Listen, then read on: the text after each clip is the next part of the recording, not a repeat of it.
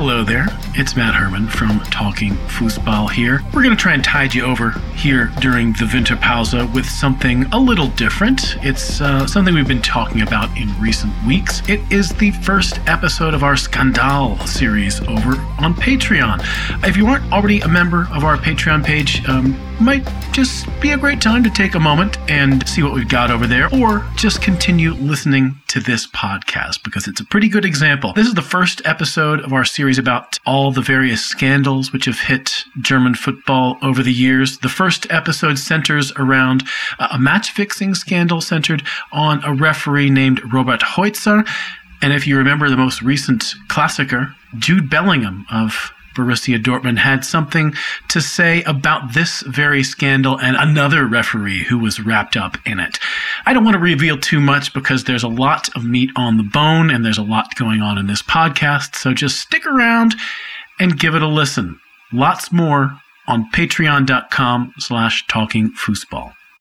Welcome to SKANDAL, a Patreon-only series by us talking foosball, focusing on the bigger scandals which German football has produced over the years. My name is Matt Herman. I'll be your host for this episode. Today we're going to be focusing on a big one.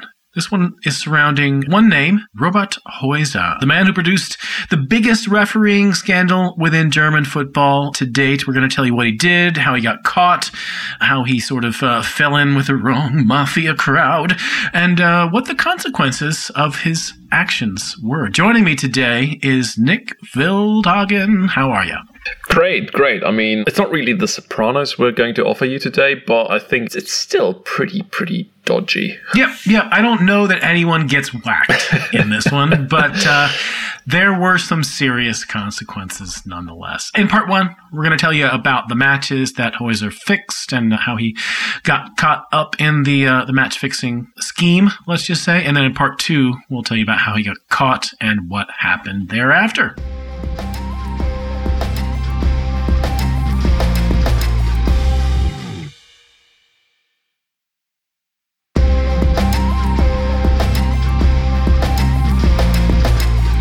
All right, let us kick off this episode. Nick, I'm going to admit to you here, this whole Hoyzer deal, it happened basically the year or two before I got to Germany. So, Robert Hoyzer was on everyone's lips back in 2006, and I had a lot of catching up to do. So just set the table for us. Who was Robert Hoyzer? Well, Robert Hoyzer was a very talented referee who made his way into the world of officiating matches quite early, actually. He had refereed successfully in the lower divisions in Germany from his early 20s and made his way into officiating in the DFB Pokal and the Bundesliga too at the age of 23 back in 2003. And he's a prodigy. He is a prodigy because look at the referees you usually see on your TV screen in the Bundesliga and Bundesliga 2. Most of them are 30 and older than that. So he was listed as a ref by the German FA from the 2002-2003 season. So being able to referee matches in the Bundesliga 2 only one season afterwards, one season after he'd been listed as a referee, it's a tremendous accomplishment. What they thought at the Berlin FA, the FA he belonged to, was that the sky was basically the limit for this guy, and they thought that it was great for him to get started in the Bundesliga 2, third tier, but Bundesliga, well, that surely wasn't the limit for somebody like as talented as Robert Hoyzer. Yeah, I mean, when you make it all the way up to the second tier of your national league at age 23, that's the kind of record that you think you might associate with a referee that might get to referee a Champions League final one day or something like that. That's the fast track. So he did have a lot of talent. He was on his way to the big time as a referee. But as we will learn, Nick, Robert Hoyzer, he took a wrong turn. Tell us about his road to ruin. Well, Manuel Gräfe, the other Berlin referee from those days, and a Berlin referee who we all know and love, and we're quite sad that he isn't officiating in the Bundesliga anymore. He knew Robert Hoyzer quite well back then, and the two of them often met during training sessions for the referees in Berlin. And, as I said, the Berlin FA, they thought that these two, they could really reach out for great things. So Griff and Hoyzer actually hung out a lot after training sessions, drinking beer, going out here and there, sampling that lovely Berlin nightlife. And according to Griff, he had a visit by Hoyzer during the summer of 2004 after the two had sort of met in an establishment during the previous night, and Hoyzer brought him breakfast to his door, and the two of them had sort of a weird chat. At that point, Griff asked him if there was anything on his mind, and Hoyzer then said, well, no, not really, and nothing much came of it. But what Griff later learned, and what we all later learned, was that at that point, Hoyzer was already deep in with the Croatian gambling mafia. What you need to know about that is back then there was a place called Café King in Berlin, and that was frequented by dubious characters, and one of them went by the name of Ante Sapina. Now, that man had a lifestyle that featured fast cars and no apparent job, which seemingly impressed Hoyzer. He thought that sort of looked like a good life. No apparent job, fast cars, a lot of money. What could be the catch? And as it turned out, Sapina made his money gambling on football matches that he may or may not have fixed. So that's quite a big hitch when it comes to whether Hoyzer should have probably taken a step back right away, considering he was on the fast track to glory as a referee, but he didn't.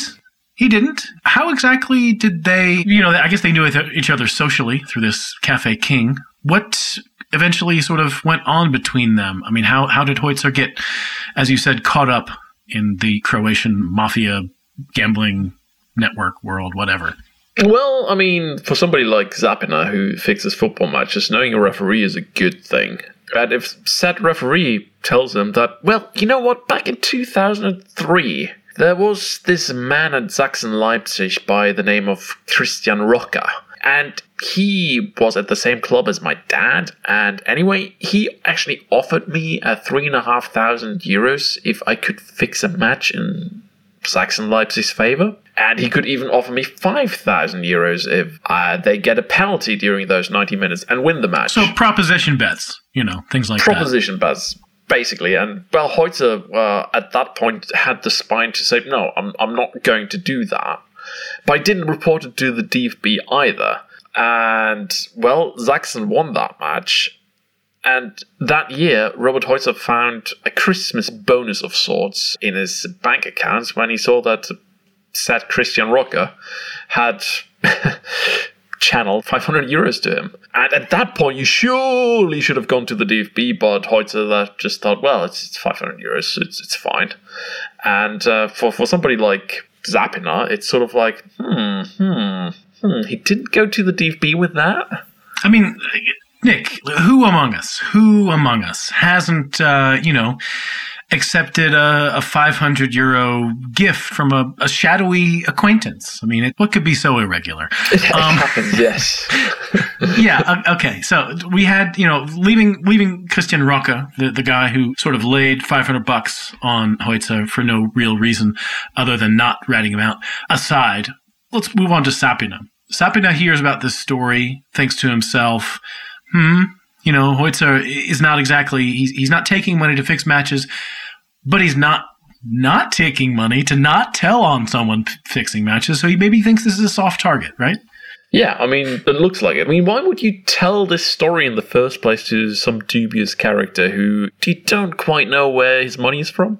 I mean, it's odd. It's the judgment in itself telling him that story is a bit odd. And Sapina then, tries his luck and says, well, could you do me this favor? And could you fix a match between Paderborn and Chemnitz FC in the Regionalliga? And Hoyzer was persuaded by the fact that he could make 8,000 if that was to happen. And Paderborn won that match, but there was a slight hitch here. Sapina wanted Paderborn to lead at the halftime break, but that didn't happen. The teams went into the dressing room at 0-0, despite the fact that Hoyzer had given an unjustified penalty to Paderborn shortly before the break. But unfortunately, his assistant, Inka Müller, had spotted the mistake and discussed with him and discussed until he took it back, which in turn meant that Hoyzer didn't get his payday. The following week, Sapina thought, well, he didn't come through this time, but hey, he tried his darndest. Let's try to fix the match between Wuppertaler SV and Werder Bremen 2 in the Regionalliga Nord. This time around, Wuppertaler SV did get a penalty that looked like a justifiable decision, going by the newspaper cuttings that I've read from those matches. I didn't find any video footage, to be honest. And what happened there as well is that one of the linesmen from that match received €300 before the match in order to close an eye whenever Wuppertaler SV's players were looking like they could get in trouble. I think I'll wait until part 2 to reveal the identity of that linesman. Anyways, and, those €300 really were a little price to pay, because Hoyzer had actually received €3,000 to, make the match go the right way. Okay, so we have sort of the beginnings of what might be called a match-fixing conspiracy here. I mean, we have his failed attempt in the Paderborn-Chemnitz game, where he didn't quite make his money, but in this Wuppertal versus Bremen game, he did pocket €3,000. Things are going well. Do things immediately keep on going into the, this was 2003-2004 season here? I mean, did things keep on rolling in the following season? They did. I mean, they started off in the first round of the DFB Pokal, and there Hoyzer was actually awarded the match between Paderborn, who at that point I think were third tier side, and HSV, so it's an amateur side. Yeah, in those days there was no Dritte Liga, so it was semi-professional at best. Against a Bundesliga side. But Zappiner probably did know is the fact that the DFB don't monitor, or at least back then they didn't monitor the referee's performance during the first round of the cup. So there was no, written report on the referee's performance. However, Klaus Toppmöller, who was coaching HSV back then, he said that pretty much every decision went against HSV in that match. Hoyzer awarded 2 rather dubious penalties, sent off Emil Penzer. That one actually came as a result of Penzer insulting him after he told him that you're basically a little shit who was whistling against us. And Hoyzer is actually said to have had a really good laugh about that with Zappiner when they discussed the match at Café King. And Paderborn actually ran out 4-2 winners against HSV.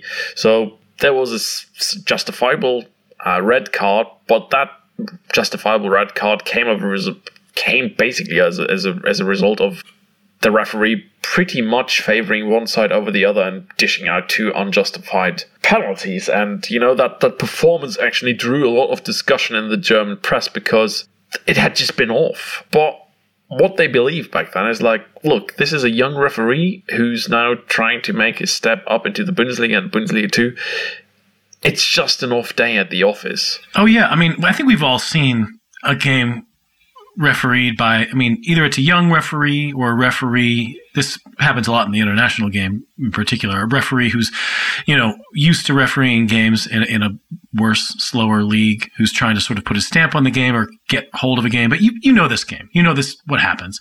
A referee just has a terrible day. They're like, they're throwing their weight around. They're trying to make people listen to them when they otherwise wouldn't because they are sort of Bush League. This happens, and it isn't a betting scandal.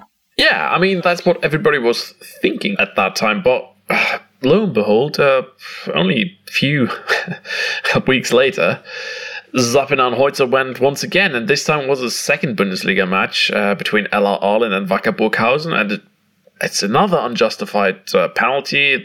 This one was awarded to LR Arlen, who then ran out 1-0 winners of the match, and at that point, when you see a referee having off days in such close, almost consecutive weeks, you really start thinking that, is there something going on? Yeah, and it's funny. I feel like we all look at referees and think that they're sort of untouchable, that they're little emperors who get to make their own decisions in every game, and there are no consequences. That's not true. If you have several very bad games in a row, people notice and they start to ask questions. Anyway, we're not there yet, but let's talk about what Hoyzer actually got out of this. I assume that cup match in particular, which is a semi-pro side versus HSV, that was probably a big payday for the bettors who were on the right side of the result. What did Hoyzer get for that game, for the Ahlen Burghausen game? How much money did he make? I mean, in total, if we're totting up all matches that he'd been involved in, he received 67,000 euros and a flat screen TV, according to Kicker. Nice. One that fell off the back of a truck. Probably. Clearly. Nice flat screen TV. Just landed in your back garden. Nice. It's fast money for sure, but, if you kept it on the straight and narrow, you just wonder, a referee of his potential, he could have earned so much more money. Officiating in Champions League finals, World Cups, Euros. But hey, he wanted that fast cash. Yeah, it's particularly galling as well because I don't know if you ever seen a picture of Robert Hoyzer, listener, but he doesn't look like, I'm going to say something here that may be a little prejudicial, maybe a little off color, but like there's a lot of referees who look a little bit like they're goobers. They look a little dorky. They don't look like athletes. They don't look like poster boys. That was not Robert Hoyzer. Robert Hoyzer, if he had gone on to be a world-recognized referee, which maybe he would have done if he had continued that trajectory, he could have turned out to be somebody who, did endorsement deals and stuff. He was an attractive, well-put-together dude. If you think that Felix Brüch looks attractive, wait until you've seen Robert Hoyzer. In the category of referees, he's more or less someone who you could imagine in a Nivea lotion ad or something like that. Or some German insurance company. They're always looking for ways to associate themselves with football. Enjoy your car with Robert Hoyzer. Yeah. Yeah, absolutely. Isn't DECRA sponsoring the referees, or haven't they done this for years? Yeah, before that it was TÜV, which is this inspection, quality assurance inspection company. It's pretty boring stuff, but it's big money as well. It's everything needs to be inspected. TÜV geprüft, all that. The TÜV is actually, isn't that the company that actually takes a look at all the cars? Yeah. On the road. Oh yeah, it's a very big time certifying body. It's not sexy. It's not like, I don't know, Bud Light or something, but it's something you would associate with good judgment. Yeah. It's actually an understandable brand synergy for a company like that to want to associate themselves with referees. Okay, so after this strange digression that we just went on, we're gonna take a break. We're gonna come back after it and talk about what happened. After little Bobby got caught with his hand in the till.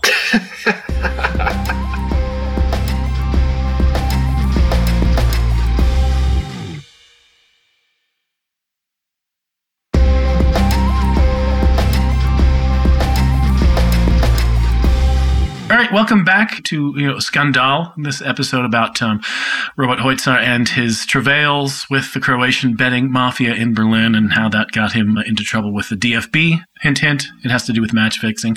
I'm Matt Herman. This is Nick Veldhagen on the other end of the line, and truthfully with me, probably making the most productive and soothing noise in the podcast is Dinah, my dog, snoring. Maybe it's audible. So anyway, we talked about sort of the basic contours of what Hoyzer was up to with his minder. Let's just say this Sapina. What's Sapina's first name again? Ante. That's a good Croatian first name.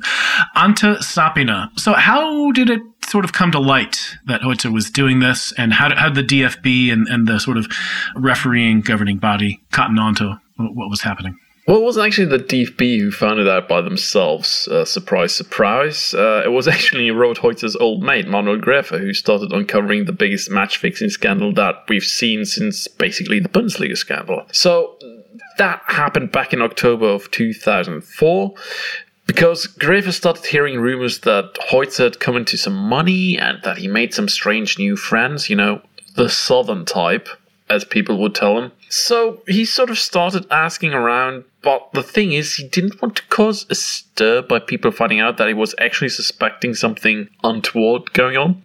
But the more he asked, the more Gräfe became certain that Hoyzer was on the take, and when one of his assistants asked him to have a chat in private after a match, Gräfe actually learned that his assistant had flown with Robert Hoyzer and that he was at that point counting receipts that were amounting into substantial amounts of cash. Among them a receipt for an engagement ring for €1,500. Additionally, Griffith's assistant told him that there were a bunch of characters traveling with Hoyzer, and they all looked dubious. So at that point, Griffith thought that he had enough to inform Lutz Michael Fröhlich, the oldest referee among the refs in Berlin. And when he told him about what he was suspecting, Fröhlich was sort of at first saying that, well, this could just be a case of coincidences being lined up in a very unfortunate fashion.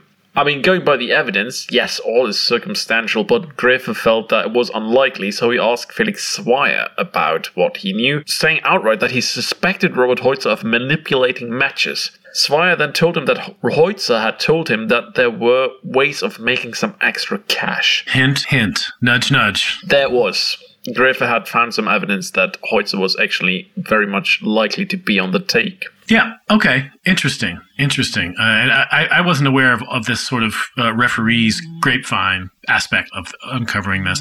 Manuel Gräfe, I mean, you already mentioned that he is sort of, I think a lot of fans, one of their favorite referees. I mean, he recently had to sort of go out to pasture because he passed the old maximum age, which I think he was not exactly thrilled about. He kind of complained about it publicly quite a lot. Most of us have pretty warm feelings towards Manuel Gräfe. I'm sure that there's some team or other that thinks he's a jerk, but I don't. How did he sort of move forward? What steps did he take?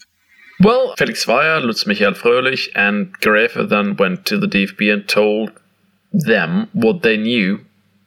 And they did that back in the beginning of 2005. That actually led to a meeting on January 21st, 2005, which was held in Frankfurt. And the DFB, they are just masters of being in control and masters of planning and doing stuff the right way. So what actually happened is that Robert Hoyzer was booked on the same flight as all of his accusers. And had to take that flight with them from Berlin. Were they sat in the same row? Were they like cheek by jowl?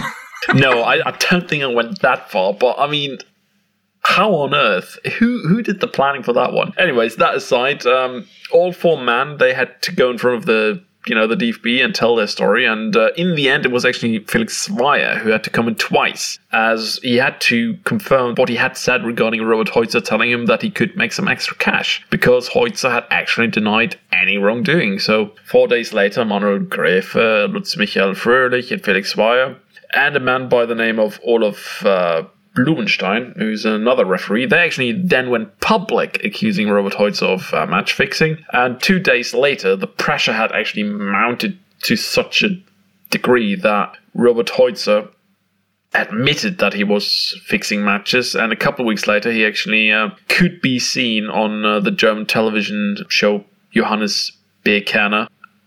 And, he got to tell his full story there, and he told the public that he would cooperate with the police and tell them what he knew.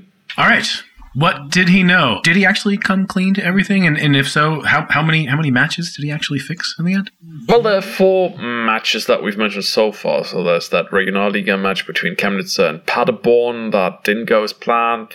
The Regionalliga Nordteil between Wuppertal SV and Werder Bremen 2 that went down as planned. There's a cup match between HSV and Paderborn. And the match between Ella Aalen and Wacker Burghausen. So those matches we mentioned in part 1. However, when he cooperated, Hoyzer also actually blew the whistle on a colleague named Dominik Marx, who took money to manipulate the match between Hertha Amateur and Arminia Bielefeld in the Regionalliga. That was back in the 2004-2005 season. That match was actually won by Hertha 2-1. And additionally, Marx also took 30,000 euros to manipulate the match between Karlsruhe SC and MSV Duisburg in the Bundesliga. That match was played in December 2004 and ended with a 3-0 win for Duisburg. That's a pretty good payday for one game, I have to say. It is. That's a lot of money. But additionally, there were some other matches that Hoyzer tried to fix, but which he in the end didn't manage to fix, like the match between Greuther Fürth and Unterhaching. Yeah, so there was some evidence that there was some match fixing going on in that match, but that couldn't be determined to an absolute certainty. So this match basically stood as the result stood. Okay, so you just said the result stood. Does that mean, I mean, obviously some of these games, I guess, at least the ones very early when he was sort of dipping his toe into the waters, maybe cup games, the rounds have moved on. You can't exactly replay that in the same way. But some of the games, I guess you could replay. Did they replay all the games that they could? Yeah. As you said, the cup match wasn't replayed because the cup was deep into the knockout stages, and Paderborn had already been knocked out, but HSV actually were compensated with 500,000 euros, and the red card against Emil Penzer was actually rescinded. So, as sort of a legal win goes, it's a pretty fine one for HSV. And yes, the Bundesliga 2 matches between LR Aalen and Wacker Burghausen, that was replayed. Actually, Wacker won this one 3-1. So that meant the 3 points went to the other team. And the match between Hertha Amateure and Arminia Bielefeld was also played once again, but that still ended in a win for Hertha. This time it was a more convincing one, as the scoreline ended up being 6-0. Okay.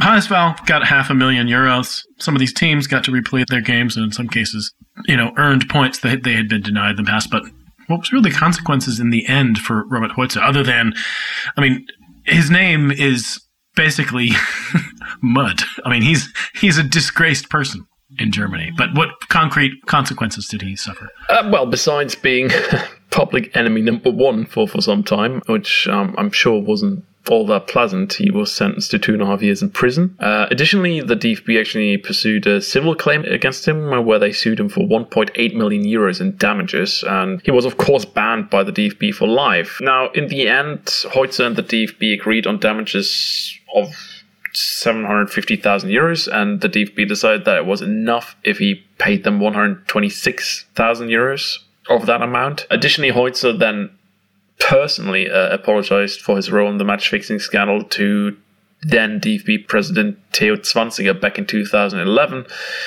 and that meant that his lifetime ban on all footballing activities was lifted.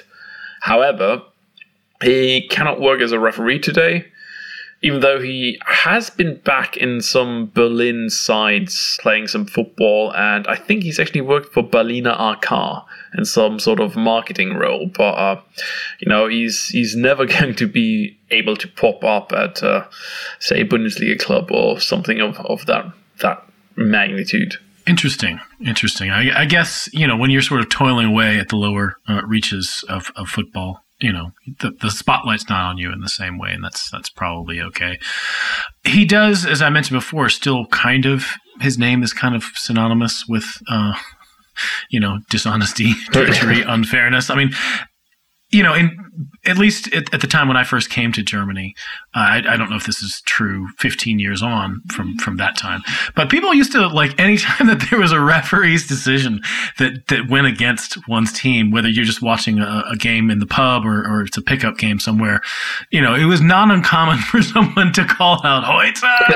It's to say that as if someone is being paid off. And there are definitely people from some clubs, from some quarters of German football, who feel like he got off too lightly, that he didn't admit how involved he was, didn't admit how many games he was manipulating, didn't admit, other people who he might have tried to pull into this.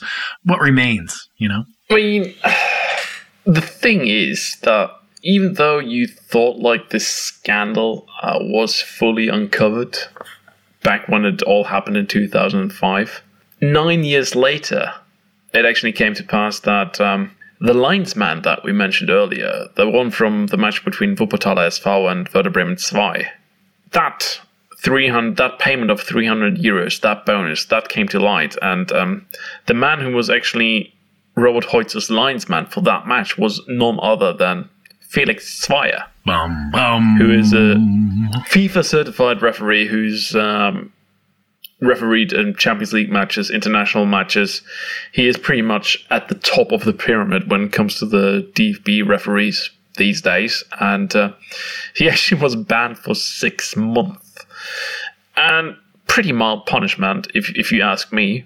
And, if some people who watch German football on sort of a casual level, they don't get why so many football fans in Germany hate Felix Zweier. Well, this is just it. This is why they think he's dishonest. This is why they think he shouldn't be in charge of any matches in the Bundesliga. So this might have gone a lot deeper in terms of, I mean, they know about those 300 euros, and he admitted to something that at that point was public knowledge anyways. But, you wonder, I mean, Robert Hoyzer has refereed more than the matches that he's admitted to fixing. Dominic Marks has refereed more of the matches that he admitted to fixing. And these guys, Ante Sapina and his crew, they say that they basically can fix matches wherever they want. They did back then, at least. So, yes, match fixing is going to be a problem within football. It's going to be a prevalent problem. But I think these days in professional football, we've actually come up with some pretty good solutions of sort of trying to sniff out these things when they're going on. Yeah. Do you think, however, I guess moving forward, it has been, a good while since this Hoyzer scandal, and there were real consequences. I mean, the guy went to prison and all that. Have there been sort of more far-reaching consequences? Do you think that this problem, in as much as it is a problem, widespread that is, has been sort of stemmed? Is there still match fixing going on? Oh, well, there will always be match fixing, but I think it's just moved to the lower divisions because the Asian market, you can basically bet on any Oberliga, Bezirksliga match or Kreisliga match that you want, and fixing matches with players and referees who, basically play for a couple of beers at the end of a match. If you offer them a couple of €100, that's much more lucrative for them than it would be for Bundesliga players. And I think in terms of the players and the personnel, this sort of problem has been rooted out by the fact that players make too much money for this to be an attractive proposition for them. In the Bundesliga and the Bundesliga 2 at least. Additionally, there's now an ombudsman who can be contacted if people suspect anything untoward going on, who looks into these matters. And if that wasn't enough, we do have a pretty clear image of how betting patterns on a global basis are, and those are watched. So if you see any sort of unusual activity, high stakes on something unlikely happening than happening, the alarm bells, they do go off. Right. If you see 3 times as much action being put down on, as you said, an Oberliga game, then that's one that they're definitely going to take a good, hard look at. Exactly. And additionally, in professional football, you do have VAR. So if you want to buy a referee, it's a lot harder now, because if you want to fix a Bundesliga match, for instance, you don't only have to buy the referee on the pitch, you also have to buy the guy who's sitting in Cologne. So that in itself makes the matter a little bit more tricky for those who want to fix matches. So somebody like Robert Hoyzer, with the wrong decisions that he made, the penalty calls that were absolutely crazy, even though they were in the Bundesliga 2. Well, the Bundesliga 2 has VAR. So that penalty against Wacker Burghausen, that would have never stood because, somebody in Cologne would have said, Robert, you need to take another look at that, and you have to take it back. Yep. So thank God for VAR. Everything's dandy with VAR. Oh, yes. I mean... All right, stop.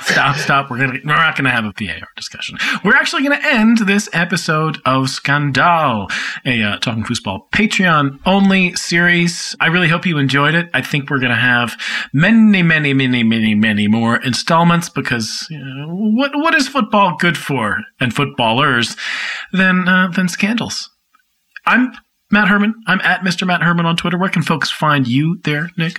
At Normusings. Beautiful.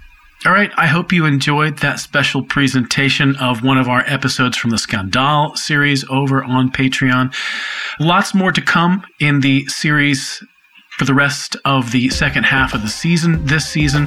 Last season, we had a comprehensive series about great games, great happenings on each match day of the season. There's a lot going on over on Patreon. If you're looking for more history, more single team focus, more tactics focused stuff, give it a look. Patreon.com/talkingfussball. Bis zum nächsten Mal, y'all.